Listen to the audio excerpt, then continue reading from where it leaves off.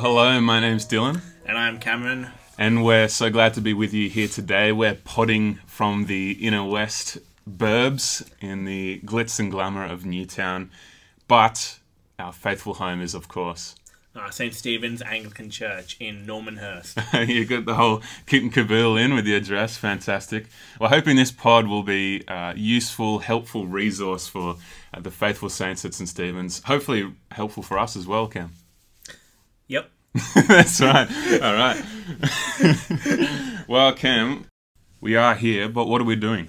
Well, Dylan, if you take sort of the Word of God to be a food or like a spiritual nourishment, your devotionals could be your breakfast for the day. What we are is like the spiritual morning tea. A little pick-me-up, in the middle of the day to keep you going throughout the rest of the day. Oh, brilliant. Like a little muesli bar. A little up and go. Yeah, little bite-sized snack. So we're sort of those guys who hold out a cup of water for you in the middle of a marathon, hey?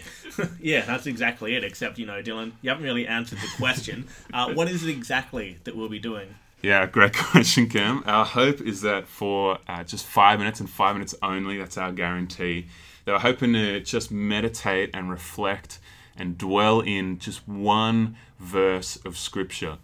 And we hope that by doing this, we might show just how deep and how rich and how beautiful God's Word is, and as well as that, just how interconnected God's Word is, right the way through from Genesis to Revelation. There's been people all throughout history that have focused on their sermons, in devotionals, just on one verse. I think it's such a powerful way of getting to know God's Word, who He is, and what it means for us each and every day. Because there's so many verses we just skip over, don't we, in our quiet times or things. But if we just had the time to revel in them, we might be able to unpack what He's saying to us. And in speaking of that, you've got a verse for us that we're going to use as our muse for our podcast. What is it, Cam? Yeah, that's it, Dylan. The verse I have here is Psalm 119, verse 130. It says, "The unfolding of your words gives light. It gives understanding to the simple." Wow, what a verse. I can certainly attest to it being wisdom to the simple, of which I am the simplest. But there is another verse, Cam, can you believe it, that we're going to use as our muse as well. That's a fantastic verse, Psalm 119, verse 130. But this one is 2 Timothy 2, verses 7. Now, Paul's writing to Timothy, and this is a verse that I think we'd be inclined to skip over a lot of the time, but actually it's got such weight to it.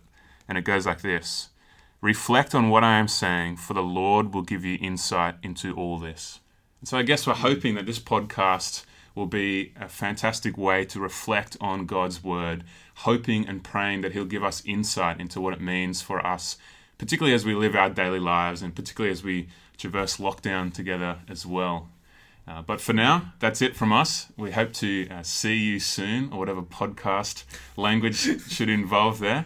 But that's it from us. Goodbye.